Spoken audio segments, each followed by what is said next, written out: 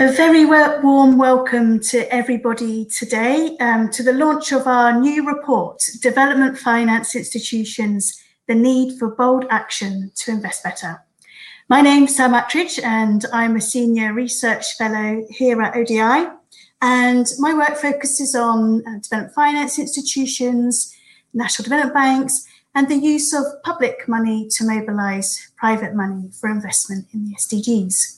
So I'm going to make some very, very quick remarks just to set the scene about the report, and then I'm going to quickly introduce the panel, and then we're going to get this conversation going. So the report that we're launching today examines the investment portfolio of 12 development finance institutions and multilateral development banks. And that's the private sector operations of these banks. And we look over the period from 2013 to 2018, so it's pre-COVID.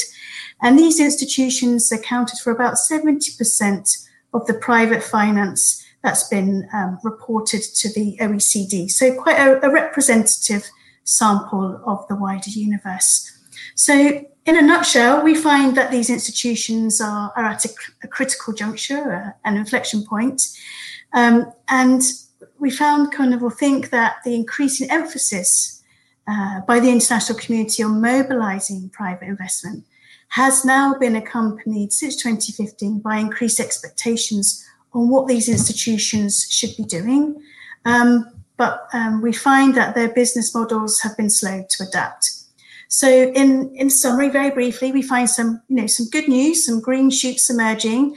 We see an actual reallocation in the portfolios of these institutions towards lower middle income countries and low income countries. So investment away from upper middle income countries, suggesting a shift in their risk appetite, increased leverage, and also that their investment is growing.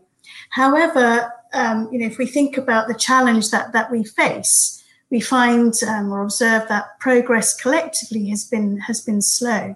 So DFI and MDB investment has been actually growing quite slowly at an annualized rate of about 1.6%. And we haven't really cracked this kind of mobilization at scale issue, especially from institutional investors.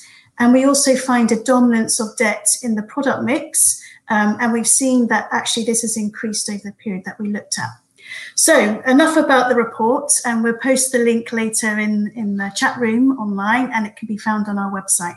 So we've got an incredible panel today of industry leaders. I'm really, really excited to have this opportunity to reflect with the panel on this inflection point and explore what kind of bold action we need. So joining me today, and in no particular order of importance, are Catherine Steger, Head of Public Sector Coverage in Europe at Standard Chartered Bank, Joyce Zudberg, who's the CEO of Cardano Development, Andrew Herskovitz, Chief Development Officer of the US International Development Finance Corporation, and Jean-Philippe de Cheval, founder and managing partner of Bamboo Capital Partners.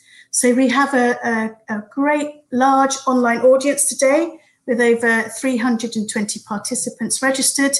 And we're really going to encourage our audience to ask questions and participate in our conversation. And you can do this by entering your questions in the box below this video or on the audio stream.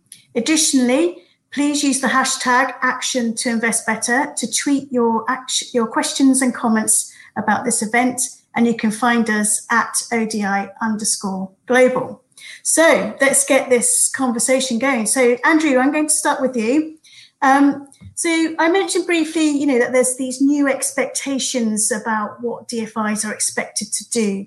And by that, I mean that I think they've been increasingly tasked to move beyond a narrow focus on job creation to focus more on making transformative investment to create markets and or mobilize private investment at scale, especially from institutional investors. But at the same time, they're also expected to remain financially viable and or profitable. So how have the US DFC's objectives changed, and what tensions are there between these, and how do you juggle these? So the U.S. International Development Finance Corporation, its objectives haven't really changed because it's a new organization. We've existed for just over a year. And this is part of the mentality we have to get people to understand not USAID's Development Credit Authority anymore. So what we are is we're a completely new organization that our Congress created. But part of the issue is that all the staff from those two other organizations brought together to create this new organization. So there's still this mentality shifts. And so there are a couple of key changes that happened with the establishment of DFC. One, we were given equity authority, so that's what everybody talks about the most. But I don't think that's the most significant difference. And I'll get to what I think the most significant difference is. Two, we no longer have to have a U.S. nexus with our lending, so we can provide lending or financing instruments to local companies, even if there's no U.S. involvement in that. And that's such a great opportunity for us, one, from a development standpoint, but also from the opportunity of creating potential linkages and trade opportunities as we get involved with local companies and we learn of subcontracting opportunities or trade leads or investment leads for U.S. companies. So it helps us become more integrated into the system. Another one of the key changes, though, that people don't really talk about is the way that we are funded from the U.S. Congress is we get an appropriation and we don't have a shareholder. Our shareholder is the U.S. taxpayer, but there's no legal requirement that we earn a return for the U.S. taxpayer. What that does is it allows us to really play in the development space in a way where I've seen DFIs and multilaterals drift increasingly closer and closer to the commercial space. And this is why when Congress created DFC, they gave us this mandate to prioritize investments in low-income and lower middle-income countries, because private capital will go into upper middle-income countries, and we still have the authority to do that. But ultimately, where we should be prioritizing our efforts are in these low-income and lower middle-income countries, ones that tend to get left behind. So we have tremendous space now to play the role of what a DFI really should be doing, and playing somewhere in between a development institution and a commercial bank, as opposed to really close to a commercial bank. The other thing that I've been pushing, as the first chief development officer, is getting people to understand that I don't really care how much money we move. Like, I don't think it's wonderful if we move $60 billion. I care more about the quality of the transaction.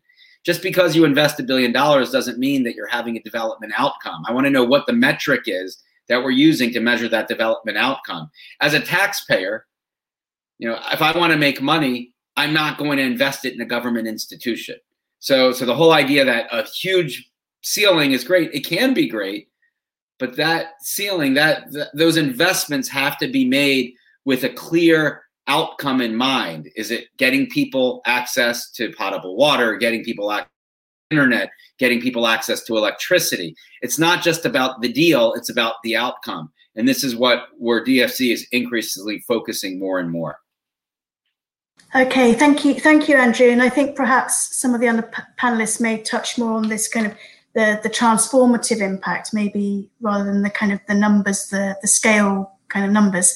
So maybe turning to you, Catherine, from Standard Chartered's perspective, I guess just also to do a little bit of scene setting for this conversation. The recent MDB and DFI mobilization report for 2019, which was released in January, showed that the amount of private finance mobilized had declined. But also, if you look at the World Bank's public-private participation infrastructure investment, we see a huge drop-off in the first half of 2020, about 56%. So it looks to me that the job of DFIs has just got a whole lot more difficult. So I'm wondering, reflecting, what do you think are briefly the kind of short-term, medium-term prospects for this agenda are? And then kind of in light of that, what kind of innovations do you think are needed from DFIs to kind of mobilize private investment? No, thanks, Sam. I mean, I think you're absolutely right. There has been a slowdown in the private infrastructure investment in general. If I should take infrastructure itself as an investment group, in 2019, Standard Chartered made a commitment to help with financing of 40 billion of infrastructure financing by 2024, and we are behind schedule on that. Just because the underlying activity is not there and not happening. But we are beginning to see things tick upwards again. And actually, if anything, that underlines the importance in uncertain economic times of the DFI and the multilateral community, frankly, more than it ever has been needed. I think you're absolutely right. There is a trade-off between, or very often a trade-off between innovation and between scale. The dream is to have innovative structures, innovative solutions that can be scaled up and that help crowd in more and more private capital. The reality is, very often to innovate, there is, and Andrew made a great point, it is about looking at the impact sometimes rather than necessarily the returns, and getting the right balance and seeing even more of the DFI community willing to take the risks or look at the pricing that is needed to do something different and do something innovative. And I think having the right partnership between the commercial sector and the DFIs to help identify the additionality and the impact of structures is absolutely key. I think there's a lot more all of us can do in the distribution space. So not just looking at how we crowd in at inception in the private capital, but once we've got things up and running, essentially the exit route for DFIs and for MDBs. And I think there's some good work that's being done in that space, but that's something that as the underlying activity begins to scale up, we can do more. I think it's really refreshing that the institutional investor community is more and more interested in how they can be supporting sustainable and developmental projects and impacts. And I think how we think about their measurement and ability to tap into that on a much more programmatic and scaled up basis is going to be really key. And I think there's something incumbent on the DFI community and those of us in the private sector working in partnership with them to be thinking about that from the very early stages, rather than that being a last stage that we try to shoehorn things together and try to solve it at the very end of a process. So for example, actually I look at some of the work we've done, for example, with CDC in the trade finance distribution space, actually building that up to a more programmatic approach. It's slow to get there initially, and once you do that, things move a lot more efficiently. I think the work that's been done on collaboration, rather than perhaps, if I dare say it, some of the DFIs working in a little more of a competitive space, has been really great to see over the last few years. And I think that's going to have much more impact again on having more structures that are replicable, can be taken into different places. But I think we're going to come and talk about the lower income markets a little bit more later on. We have to be aware of regulatory constraints, capital constraints, and if we want to be doing more in the local currency space, which is hugely important, that does make things harder to scale up and put together funds affecting multiple markets. And I think we need to recognise those trade-offs, and as Andrew said, think about the impact that's being made. Okay, thank you very much.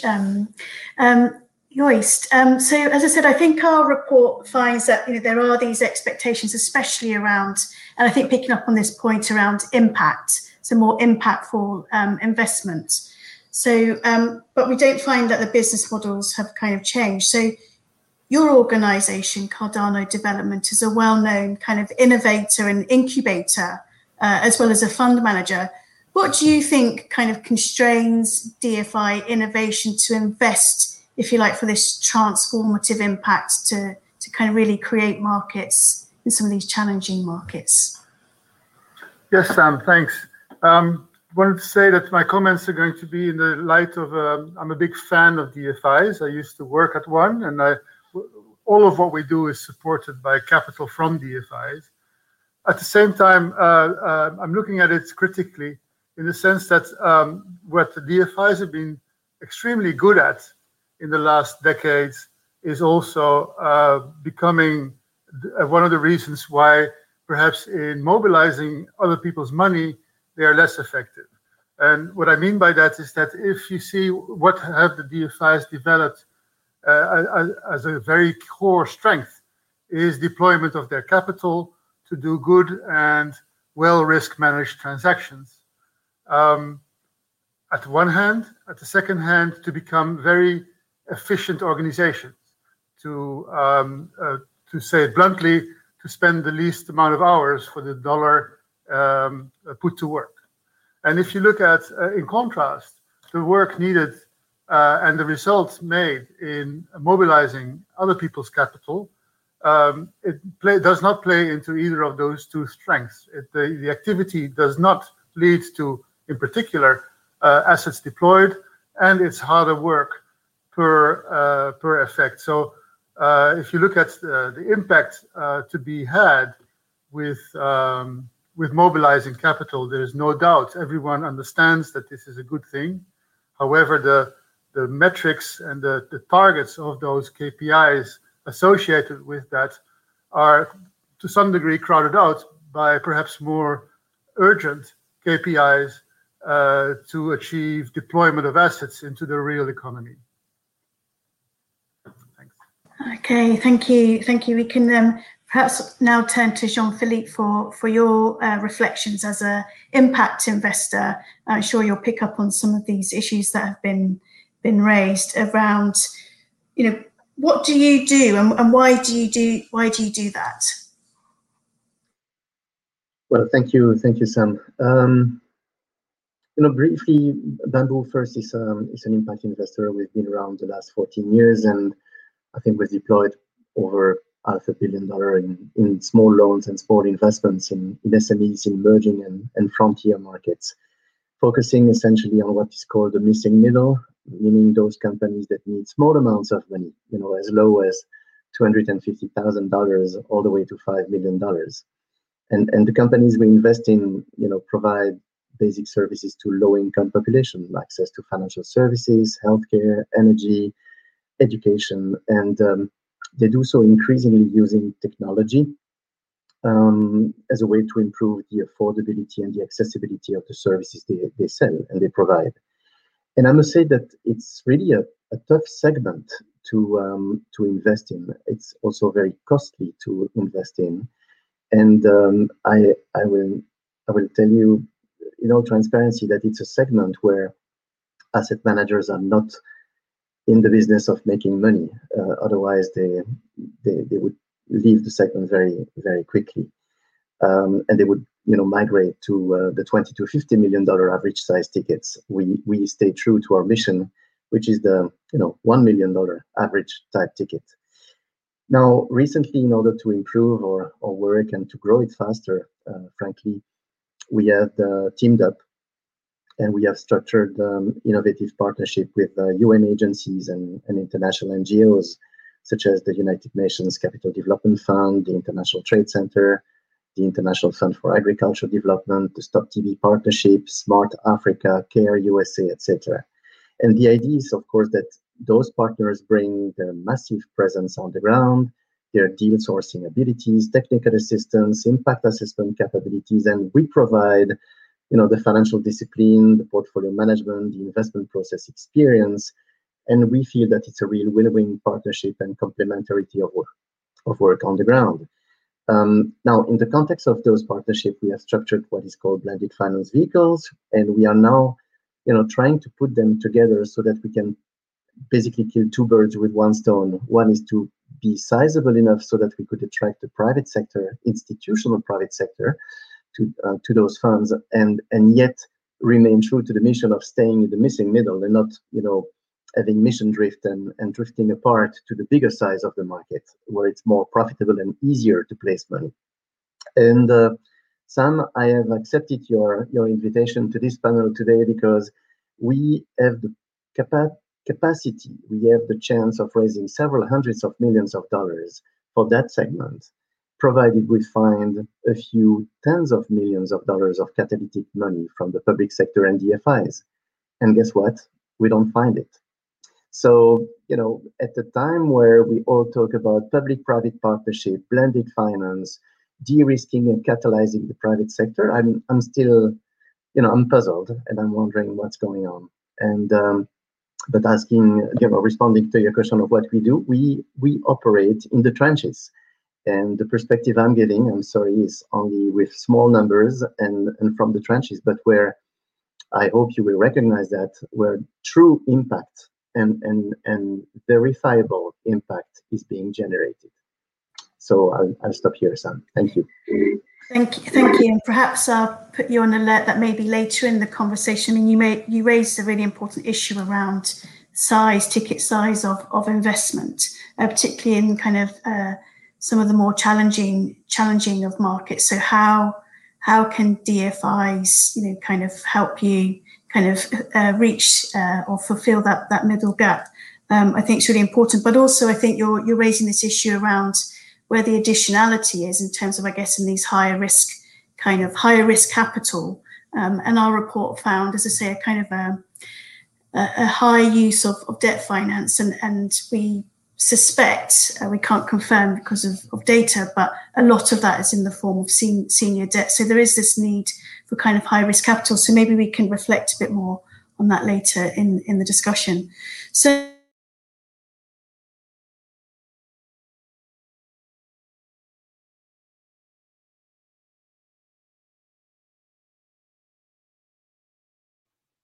Sam, I apologize. You're muted. We can't hear you. Oh. You would think after a year of this I would have cracked that, so my apologies, everybody. So let's turn, Andrew, to you. As I say, mobilisation's been increasing. Actually, we've been seeing it that being driven by MDB, certainly up to 2019, where we've seen this fall off. But we're not really mobilising at scale yet. And I mean, I know you mentioned around impact being the kind of like imperative, but there is this vision, and you hear all the time about, tapping institutional investors to kind of really shift capital at the scale we need. And in our report, we say this needs kind of portfolio aggregated approaches which diversify risk. What challenges do you see as USDFC with this kind of scale agenda, and what kind of approaches do you do, to kind of really attract that institutional investment? So mobilizing at scale, it's not necessarily, it's an opportunity. And I think we've learned a lot over the last few years. When I think back to when I was living in Africa, working on Power Africa, for example, we were supporting a program that brought US institutional investors, pension funds, to Africa to look for opportunities to invest and to partner with other African companies. And successfully, there was one investment from a US pension fund in KenGen, for example. But what we came to realize is that the real capital that we need to mobilize is the local pension funds and the local sovereign wealth funds. And here's why. There's no better risk-sharing partner than a local pension fund or a local sovereign wealth fund. If you're an outside investor coming in, you can have a choice between having your local partner be some guy who is the cousin of a minister and hope that everything's going to go well. But what I've seen happen time and time again is it does not go well. Or you can have as your partner a local pension fund.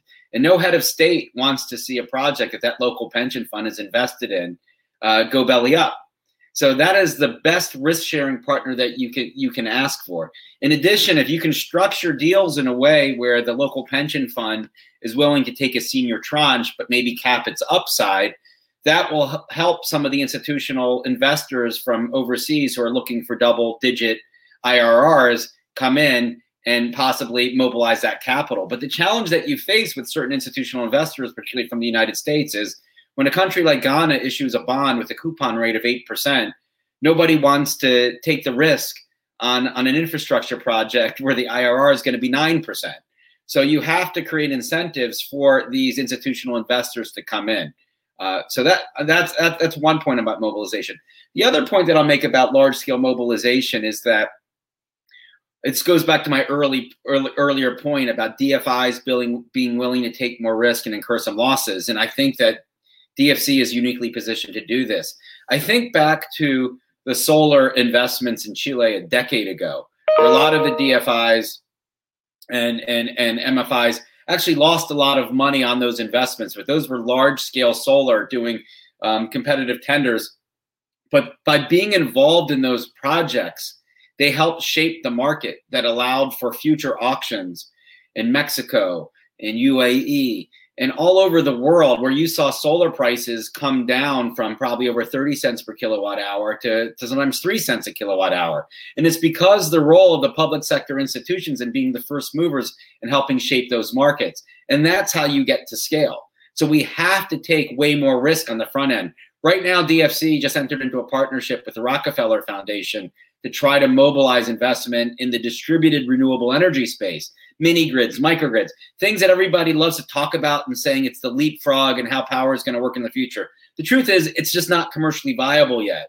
But we're going into this looking in the next 5 to 10 years to see if we can help shape that market and get it to scale so that 10 years from now, there's not a need for us to be investing there. So we have to be willing to invest on the front end, take our losses, but help shape the future market so commercial banks can step in the future.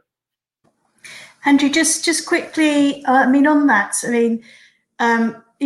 DFIs aren't homogeneous, they're heterogeneous. So you said you're funded by appropriation. Actually, you don't have to necessarily make a profit. Some DFIs, rely on issuance on the capital market. So I guess the degree to which DFIs can take this risk varies. But I guess it'd be quite interesting just to hear your view on can DFIs, there's a few, especially on the bilateral side, which don't necessarily fund themselves in the capital markets, but this need for high risk investment does have an issue or potential, there's risk to profitability. So how can we get more of this high risk kind of investment capital from DFIs? What needs to change from DFI business models?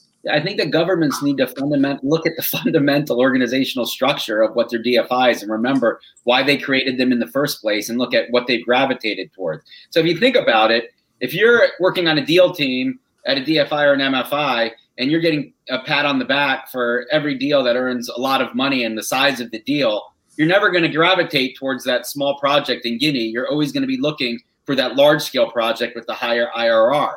So there's a cultural problem with what's been created. Similarly, we've heard people for years saying that DFIs and IFIs, once they help, shape the market with that early investment and take on that early risk, they should be selling off their portfolio.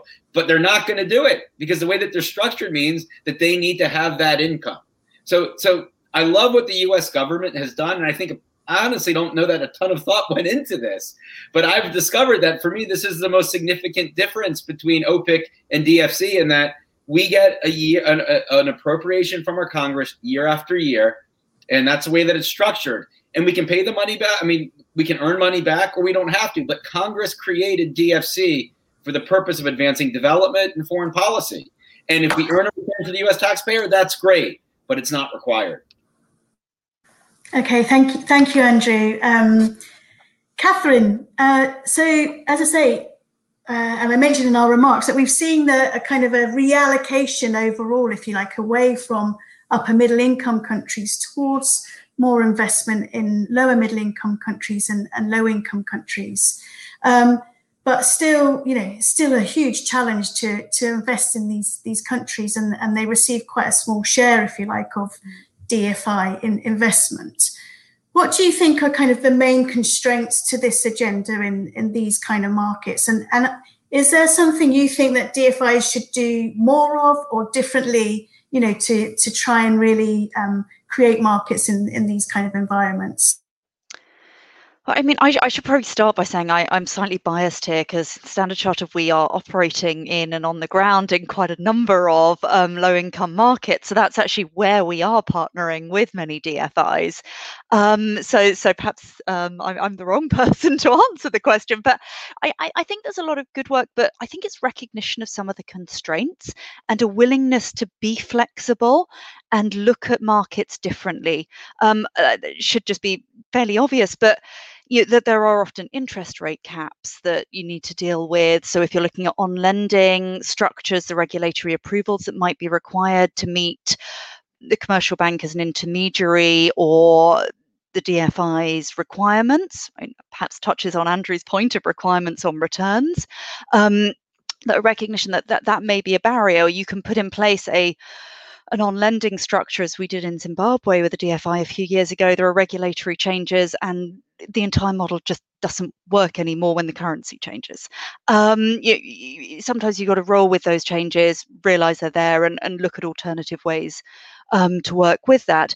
I think there is a lot, we've touched a little on local currency and a need to try to look at how funding can be done more in that, be it through the use of TCX, through the use of counterparty swaps, be it through more direct lending and looking at the adjustment in returns. And I'm sure Juice will talk a little more about that in a while.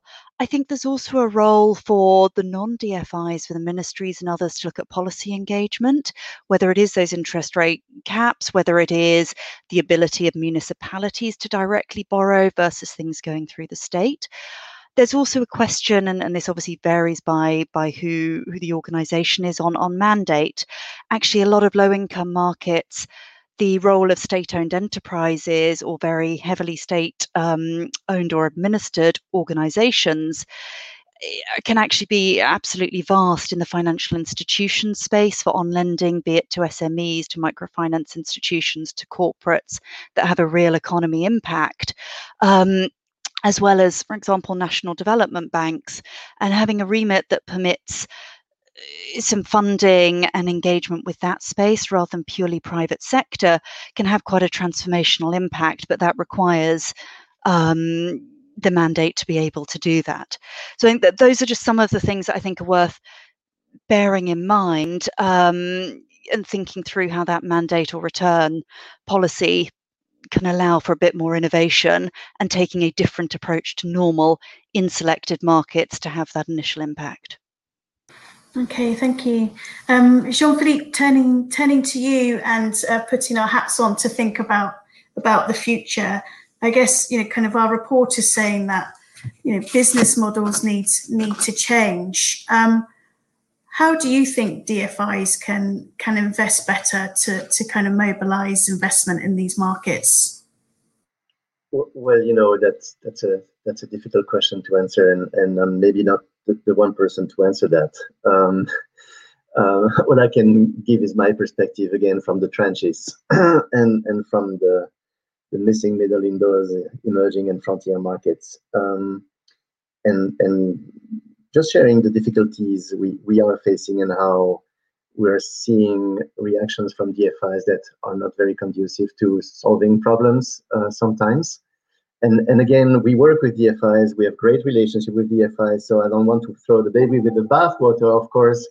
And it's difficult to speak in general terms about DFIs because they all are very different, as you know. This being said, frankly, in general terms, and mostly across the board, we find DFIs having a high level of risk aversion. They are not, as you said, Andrew, they are probably not structured to take or incentivized to take risks, or the mission is not clear enough. Or if the mission is clear, then it doesn't go into that direction. For example, on the so-called blended finance structures, no DFI whatsoever would take a first loss tranche investment, would take a catalytic, a tranche investment. None. We've talked to many of them. None to date. Then it's difficult, of course, if you don't go through guarantees to de-risk the private sector, if you're not going to take that risk, right? And be the catalytic capital. Some DFIs would even not invest in funds. They would just lend to funds and, of course, be the first on the waterfall at the end of the life of the fund, taking recourse on assets. And, that's not very brave, right? It can provide cheap financing to the fund, but by leveraging it, not by investing in it and taking the, senior risk position when actually, first loss is what we really need to catalyze private sector. So in a nutshell there, it seems that when we talk sometimes to DFIs, we might as well talk to senior institutional private investors right away because they behave the same way, right? The second thing I would say is, and that's of course probably linked to the first point, is that when you come in general terms again to a DFI with a new ID, a new structure, a new financial tool, a new model, a new partnership, there's no incentive to embrace innovation, at least not across the board and not systematic.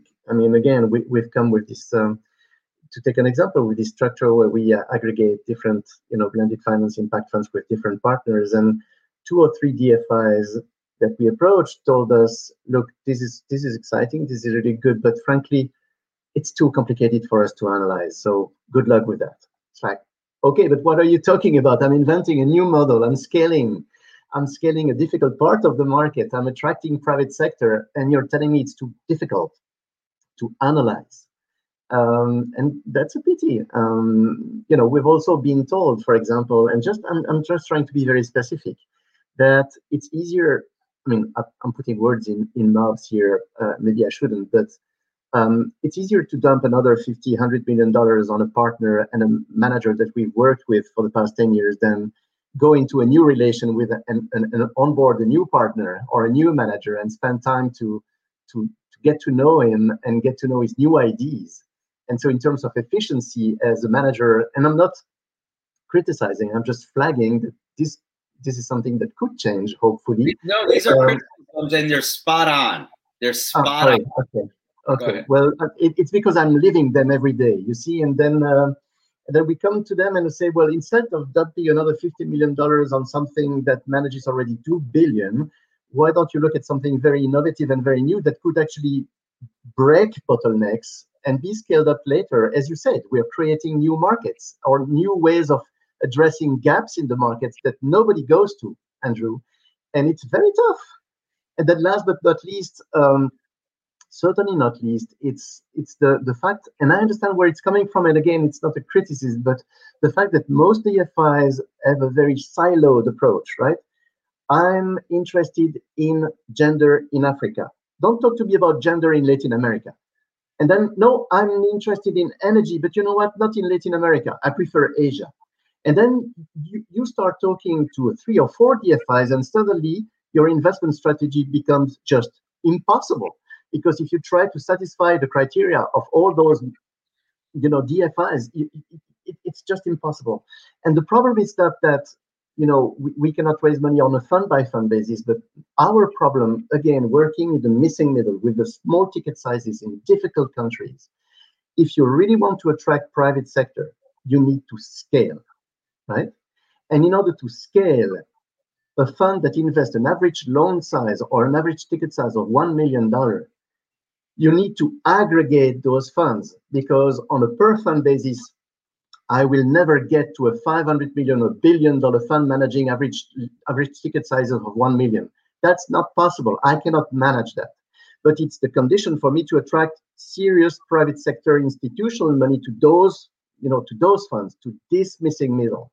So how do I do that? Well, I solve for scale by aggregation. But if by aggregation, I'm facing DFIs telling me, I like this, but I don't like that, and I like that, but I don't like this, there's no way I can have the catalytic capital to get me to scale. See what I'm saying? And so that's another problem. So sorry, Sam, but if in my day-to-day life I have to flag 3 things, it's be more risk averse, embrace innovation, and don't think siloed. That's it. Thank you, Jean-Philippe. I mean, I think it's important to hear perspectives from those trying to do this. So really value your things, and I think you've stimulated some responses from your fellow panelists.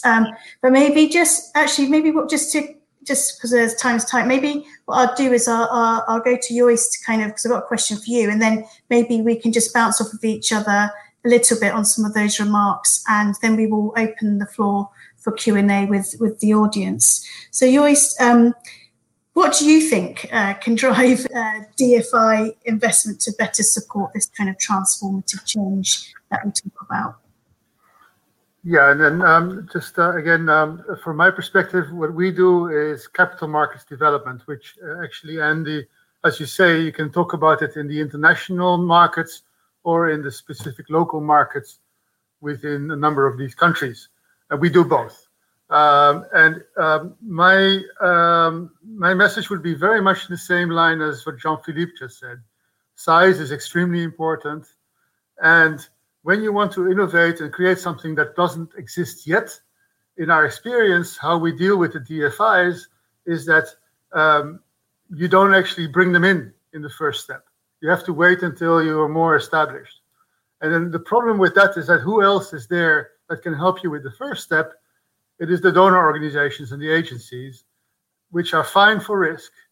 They're very patient for yield, but they don't have the depth of knowledge that the DFIs have. So what we end up being is we end up having to partner with very willing partners, donor organizations who trust us to do the right thing, but who are not the most optimal partner because they don't know themselves whether what you're doing makes sense.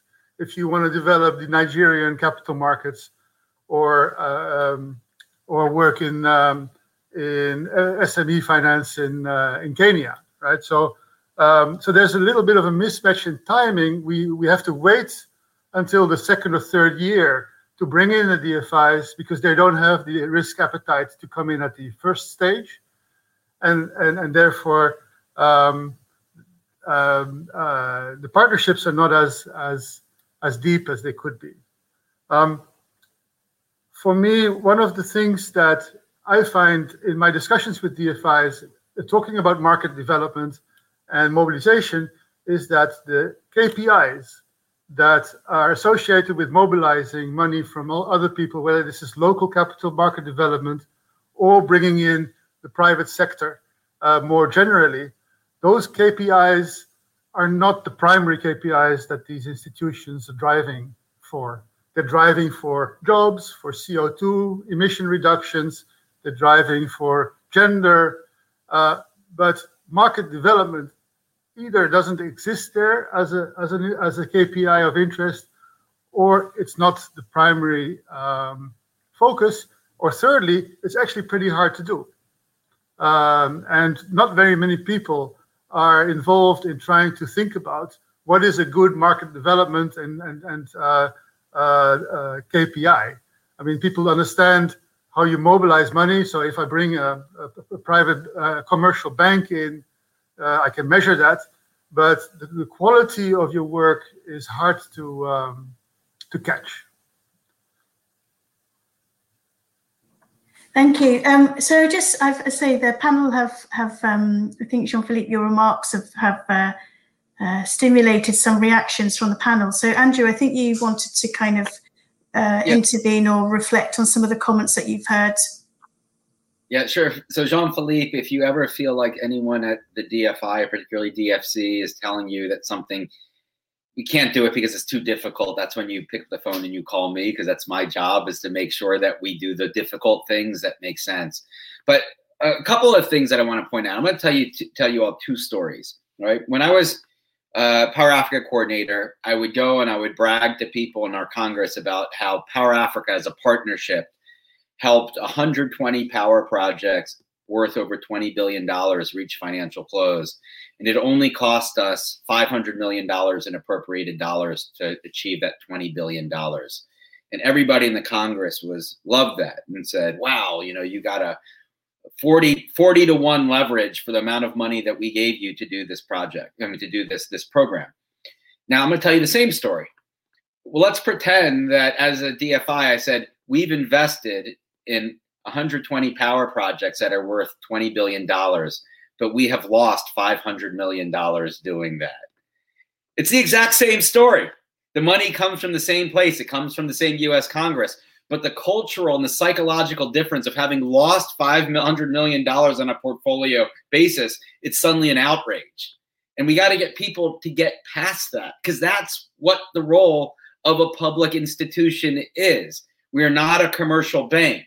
And if we can lose $500 million, but get $20 billion out there for 120 projects, we're being tremendously successful. We're helping shape future markets. And so long as we step away. The other point that I made about how I don't really care how much money we actually move. My perfect world would be that DFC doesn't disperse a single dollar. In fact, what I think we should be doing is getting projects all ready and pretend that we're going to be doing it because nobody's interested. But at the very last minute, say to a commercial bank, okay, we've done all this work. Now, do you want to take this over from us? Because that's the role of a public institution. And we don't put as much money at risk. So we have to stop thinking that we are commercial bankers. We have to think like commercial bankers, but we're not. We're a public institution that's designed for delivering development or foreign policy results. And I think all the DFIs and MFIs have to remind themselves of that. Yeah, but Andy, you know that most of your colleagues don't say it. I know. That way, right? And that's what I'm saying. This is a psychological and a cultural issue. And I can say that having come from USAID. I was the lawyer who helped design our loan guarantee program, which is now at DFC. And it was shocking to me during the height of COVID, when suddenly the team that came over from USAID brought a deal forward to do lending to farmers.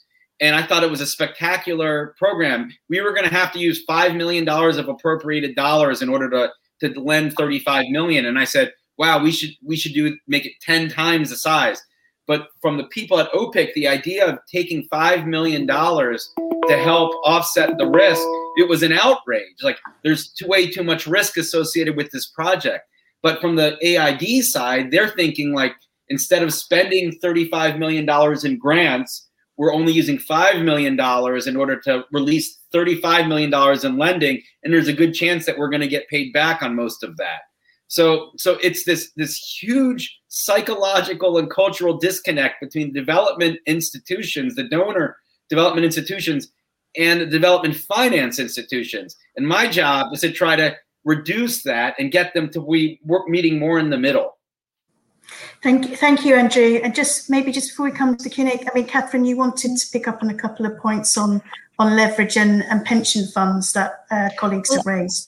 Well, perhaps actually immediately on that leverage point, I think there are, Andy, to follow your example, two stories to come in on. One would be quite recently corporate telecoms bond issuance, actually getting the likes of the Emerging Africa Infrastructure Fund and DEG to come in as anchor investors on something like that, end up with the best possible outcome where actually their potential input was scaled down because of actually better demand than they perhaps anticipated.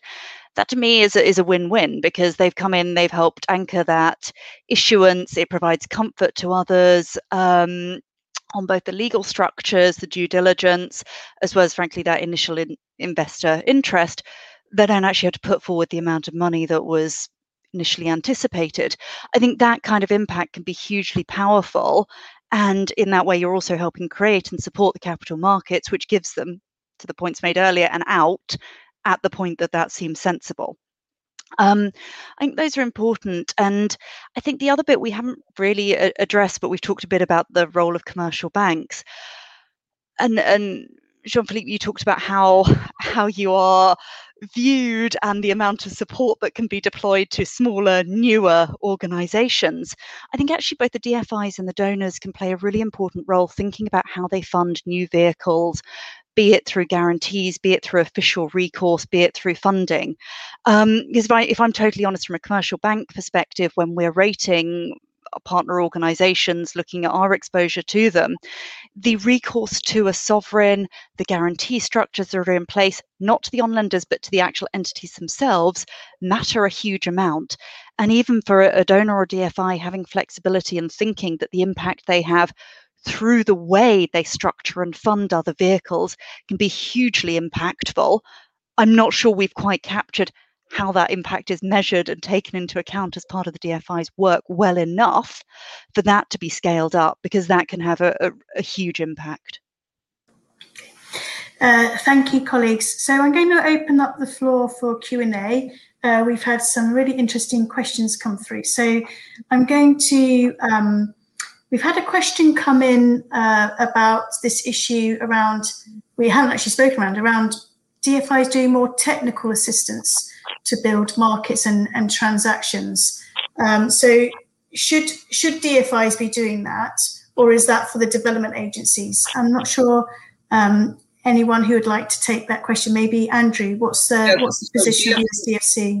So we actually have now the ability to do technical assistance. That was another one of the changes that was when DFC was created. So we have a technical assistance window. It's generally linked to projects in which we are investing or planning to invest. So it's not, we can't just do a market study. I mean, we can in some cases, but the idea is it should be linked to a project. But we work very, very closely with USAID and other agencies to make sure that projects are getting the technical assistance that they need. For example, a wind project that DFC is financing in Kenya that needed a study done because there was an issue with the migratory bird species. USAID stepped in and did that study. Thank you. And maybe just to pick up a bit more on that point, I mean, one of the things we found in in our research, and I guess at the risk of generalization is a kind of an investment approach by DFIs, which is, if you like, deal driven, if you like, opportunistic, rather than a more strategic view of investment to create, sectors. And technical assistance and grant finance is really important there. How do you see, how can DFIs change this? So that's been the main cultural shift that I've been pushing at DFC, is to stop being a reactive organization and just talking to your client and saying, hey, what deals do you have? And we're going to do this. And then measuring your impact on a deal by deal basis, but rather saying, all right, strategically, we want to have this impact across this sector. So our roadmap for impact identifies 6 sectors: healthcare, energy, food security, water and sanitation, financial inclusion, and infrastructure and communications. We want to see on a portfolio-wide basis, can we have an impact, which means reaching out and diversifying our client base. About 80% of OPIC's business came from the same 20 clients. That's ridiculous. So this is a big change. So what we've been doing at DFC is we've actually been organizing virtual town halls with local companies all over Africa to make sure they're aware of our tools, because it's important for us to diversify our client base, but also identify opportunities on a sector-wide basis to see if we can really use our portfolio to move the needle on a sector-wide basis for development. But it's not without controversy. I mean, there are a lot of people within DFC who still believe, and it's a legitimate point of view, that we have to follow the private capital and do it with the clients, that we can't create markets. I think there's somewhere in between, and we've seen this with IFC, where they just hired 300 people for the purpose of doing upstream project development, for the very purpose of trying to have impact on a sector-wide basis or in certain markets. Okay, of course, and not all DFIs have that capacity or resource. So I guess there's an issue around kind of collaboration and coordination there. Now, Jean-Philippe, another question that's come in directed for you is, can you please tell us why you see DFIs as risk averse, and are they negating their catalytic roles? Oh, that's very simple. I'm looking for $50 million for the first losses of 4 blended finance funds, and I'm not finding it. And none of the DFIs said yes to invest in the first loss catalytic tranche of blended finance vehicles. That's the basic, simple answer. And again, I'm talking from a very biased angle, which is my experience in the trenches, working small scale in difficult markets and with small SMEs and small companies at their early stage of their development. But I'm not finding this capital to de-risk private sector that should be channeled to that sector. That's precisely why I'm saying that they are risk averse. Let me add to that, Sam. An example of a discussion I had 2 days ago with a DFI on a new concept that we're trying to launch in Africa. And the first question the DFI person asks is, well, who's providing the first loss? And at least 50%, please. And if the answer is, well, some of you guys, then, well, no. And Sam, if I may just continue just very briefly, it happened to us sometimes that, we were successful in getting government money directly, right? Public sector money in the first loss. And then their question, which I think is legitimate, is, why would we guarantee DFIs coming in the senior tranche or lending money to our fund when actually we're de-risking private sector? You see, so then we are in a difficult position, because not only have we found this time, some public money to de-risk private sector, but then talking to DFI saying, now that we are protected, we're willing to come protected by some governments in Europe. That's a very difficult conversation, you see, and that's again why I'm saying that hopefully, there's additional windows of risk-taking opportunities that are created within DFIs.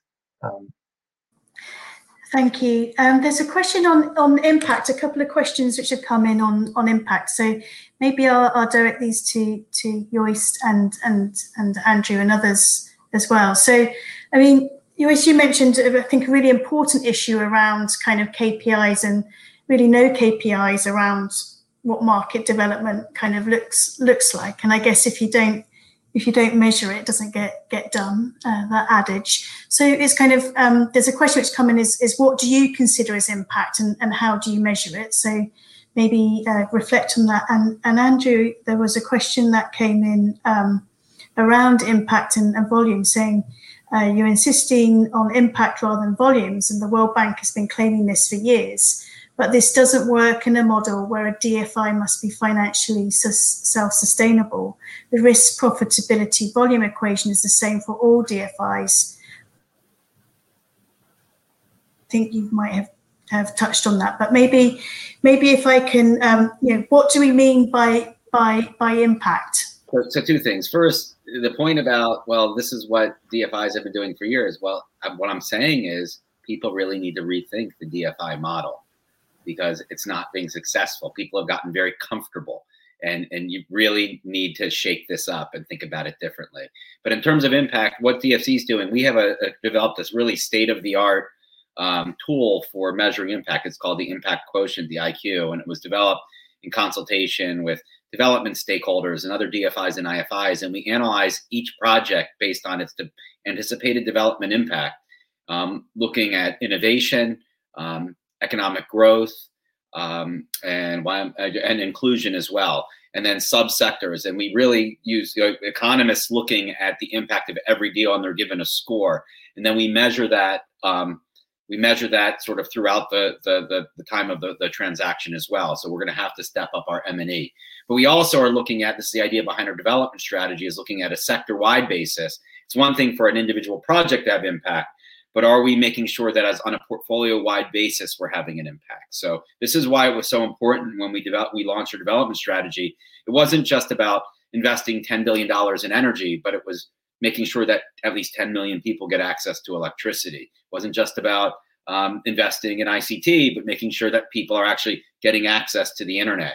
So we're requiring all of our deal officers, as they bring forward a transaction, to talk about how the particular transaction is going to advance the metrics that we've identified. Joyce, do you have any reflections on impact? Yeah, so obviously it's very easy to measure mobilized money. So that's not particularly the issue, but it's more the quality of the mobilization that needs to be taken care of. And so the way we've done it, for instance, for Garantco within the PIDGE, is that we score certain qualitative elements of the transaction and add to that. But that requires quite a good understanding of what that means. So within the institution that works, but it's very specific to the institution. And there's not yet much. I'll give you an example of the ultimate impact, also what Andy was saying. In Nigeria, we were participating in the creation of InfraCredit Nigeria, which is guaranteeing deals for pension funds locally. And the institution started work in 2018. Last year, the first infrastructure deals were placed in the market without any guarantee. So the absence of InfraCredit was its most strong impact. And so how do you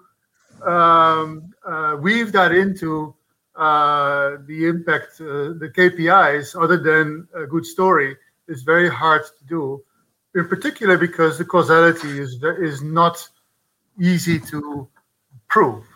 If you're not daily into the market, if you don't know what's going on between all the players, it's hard to be certain that the fact that InfraCredit did 2 or 3 transactions 3 years ago, and then another bunch of deals the year after, led to the pension funds being happy to invest without guarantee a few years later.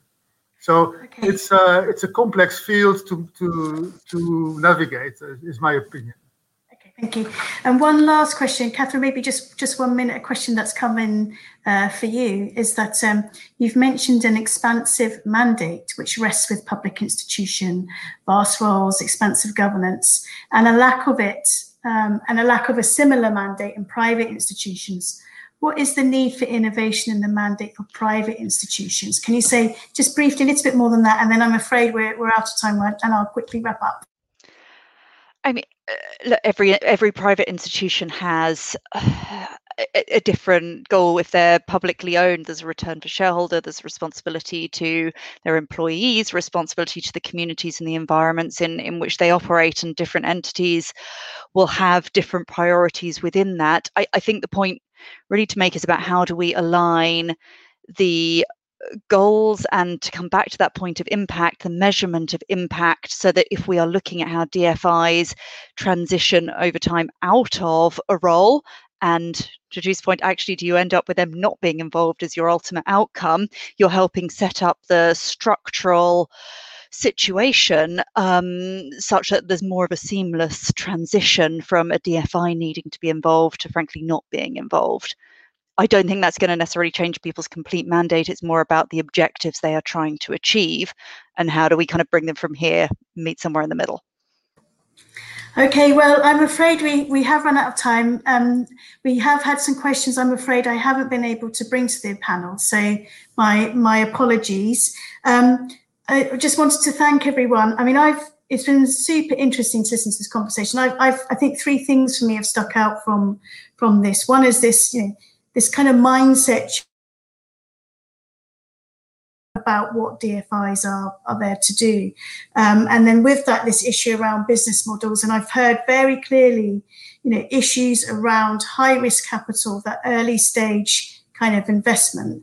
And of course, the business model change and mindset that needs to change to enable that to happen, but also the objectives and then the kind of KPIs and incentives which will drive also change in behaviour. So it seems that there's some kind of, there's some structural issues which we need to quite urgently address.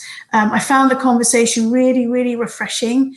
Thank you all for your time. I hope the audience have enjoyed the conversation, and the report, I believe, will now be live on our website. So thanks once again, everybody. Take care of yourselves, and join us soon at ODI for another conversation. Bye.